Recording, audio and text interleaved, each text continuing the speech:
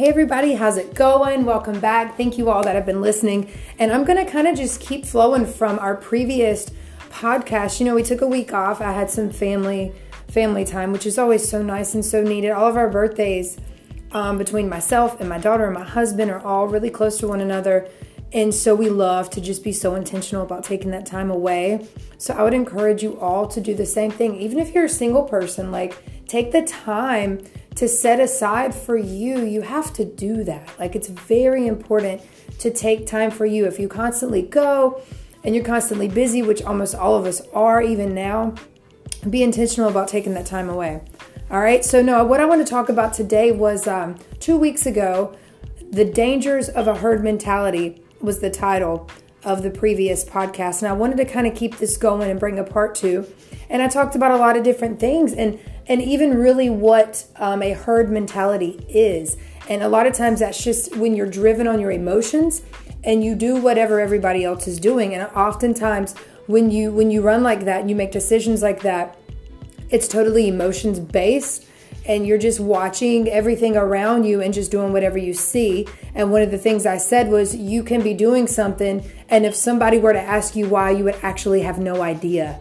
And that's the problem with a lot of things today. And not only do we see it in the world, so many people want to point out in the world where we see it, but I think over the years, what was so eye-opening to me is how much you see it in churches too. So in other words, it's everywhere. And just the danger in that and how you yourself have to position yourself to hear from God, to hear from God for you. It's no different when people are constantly running to someone to give them a word or to tell them what they need to do, right? It's like people drag their mess from the world into the church. It's kind of like people who read their daily horoscopes and stuff like that. You can't follow your horoscope and then, go to the Lord at the same time. Those are two different things, right? I remember years ago, when I was in my early 20s, I used to read mine just because I didn't know any better. I thought it was totally innocent. I didn't think it mattered. And I would read that. And what happens is you want to go back again and see what it says. And then it's almost like you're putting your faith in that, right? Rather than the word. But then what I've seen happen is people are saved and they're in the church. And then they're running to a man or woman of God to get answers for their life or what they're supposed to do, And don't get me wrong, we're supposed to have leaders and pastors that we look up to and learn from. And at times counseling, is necessary.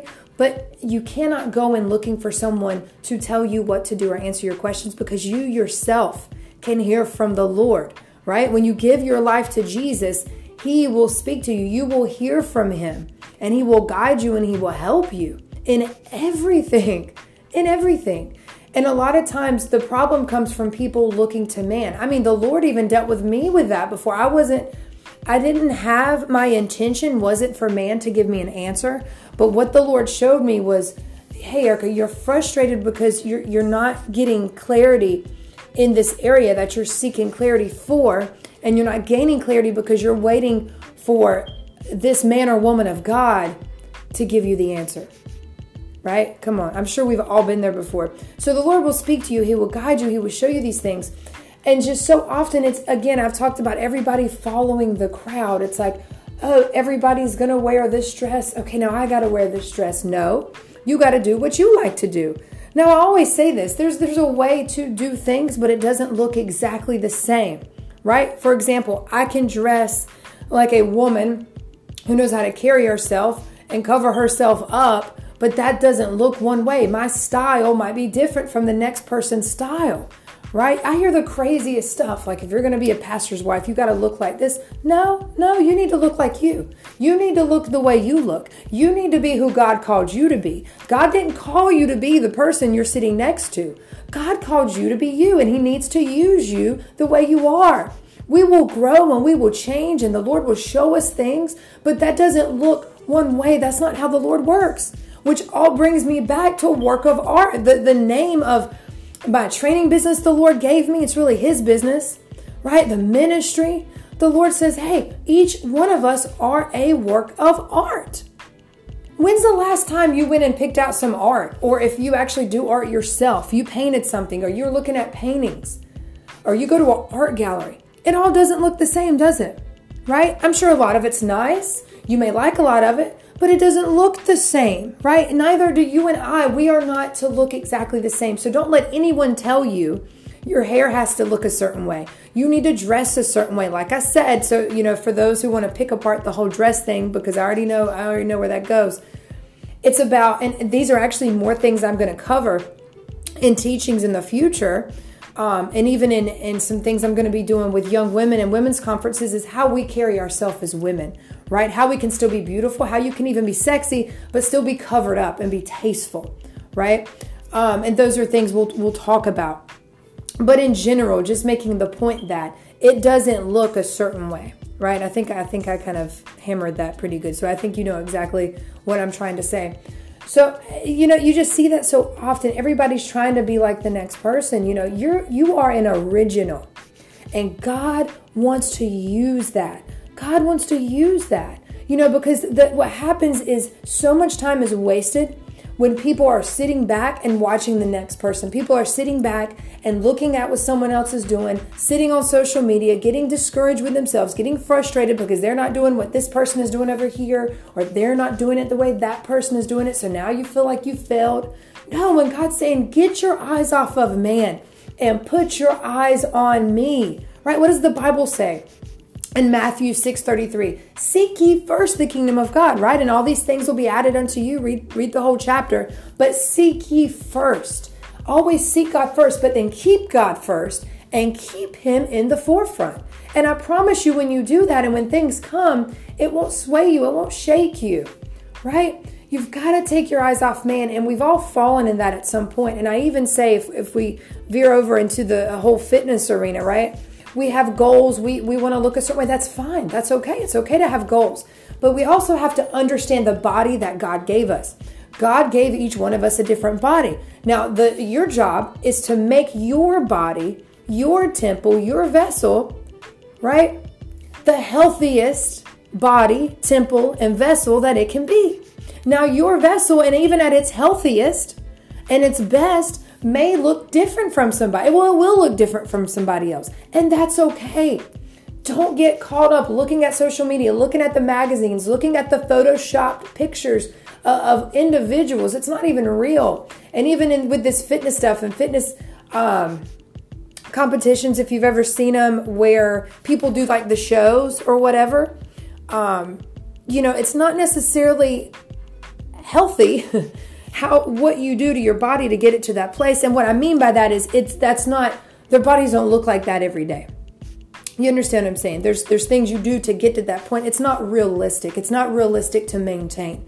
So you got to keep God first. You seek him first. You keep him first. You keep your eyes set on him, and he will guide you in all things.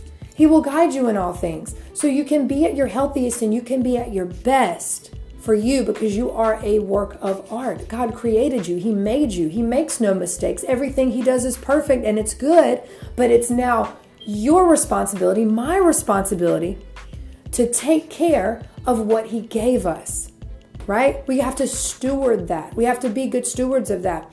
So, the danger in the herd mentality is we get off track from where God is desiring to use us, or for us to be, because we've now been distracted by others. We've now been distracted by what everybody else is doing, how everybody else is doing it. And now you're not walking in your purpose.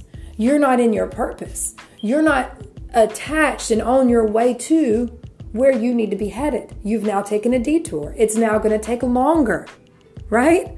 You take a detour, it's going to take longer. You're trying to drive, you're trying to get to where you need to go. You're on the right road, you're on the right path, and it's like, boom, detour, you got to go this way. It's like, what?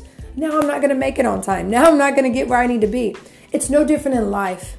You must keep blinders on, especially now more than ever, and even when you're in church. See, you yourself need to have your relationship with the Lord so you'll understand things as you hear it and as it's taught and how it applies to you. Sometimes people even teach from their own personal convictions, right? And doesn't necessarily mean something is sinful. It could be a personal conviction about something. The Lord could tell me, no, Erica, that's not okay for you to do. but it might be okay for someone else to do it, even though it's not something that is necessarily a sin, right? So to understand these things, you yourself got to have your own relationship with the Lord and be able to recognize that. And again, not base decisions of why you're doing what you're doing out of what somebody else said to you.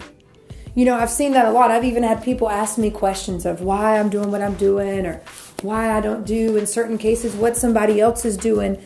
And if it's different, if it looks different from what like the majority's doing, people will look at you and think you missed it.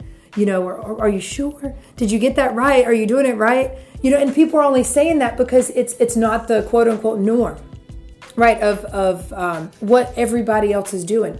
So I want to encourage you today. I want you to set time aside, which I hope you already do every day, but set time aside to get with the Lord.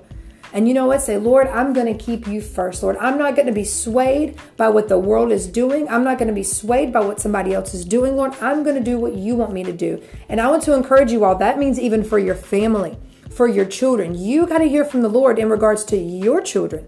You are not to raise your children like everyone else is. Our kids are different, right? Even being a spouse, you know, if you're to your husband or wife or whatever, you know, that you got to hear from the Lord on that. Everybody's families don't work the same way. Yes, we have a godly order. We do things the way the Bible says to do them. But in our homes, something that might work for someone else may not work in your situation. Okay? And that again is the dangers of a herd mentality, living off your emotions, following the crowd, jumping up when everybody else jumps up, but you don't even know why. Come on, you got to grow a backbone. You got to gain confidence. And every bit of that comes from your Heavenly Father. Amen. Come on. Thank you all for listening to this today. I'm going to continue some of this and then get a little bit more into some fitness stuff because I know some of you guys have questions. Message me. You can get on Instagram or on Facebook at Work of Art Fitness.